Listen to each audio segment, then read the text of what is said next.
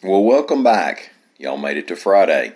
We're going to talk about a possible new interstate, a wrestler's passing, and how not to cool off in the southern summer. My name's Ike Morgan, and we're down in Alabama.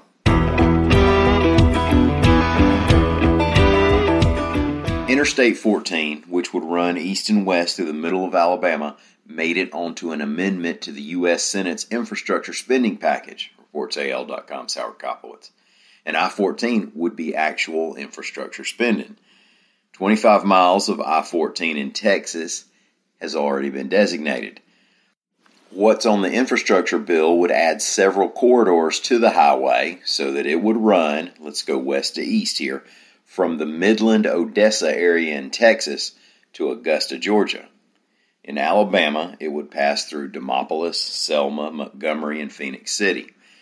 The amendment was proposed in the Senate by Texas Republican Ted Cruz and Georgia Democrat Raphael Warnock.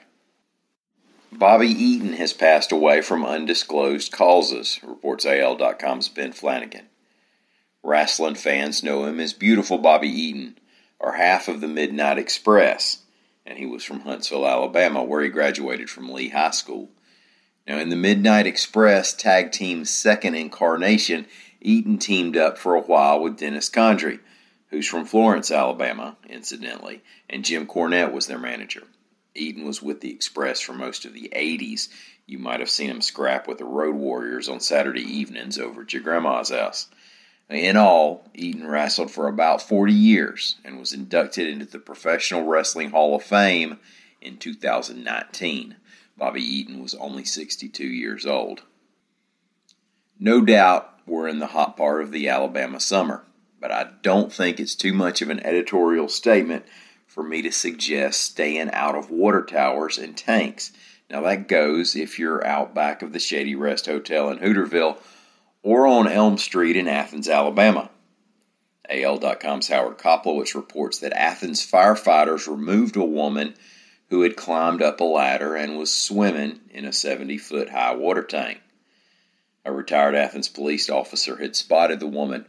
Firefighters climbed up the tank, found her swimming. They put her in a harness and walked her back down.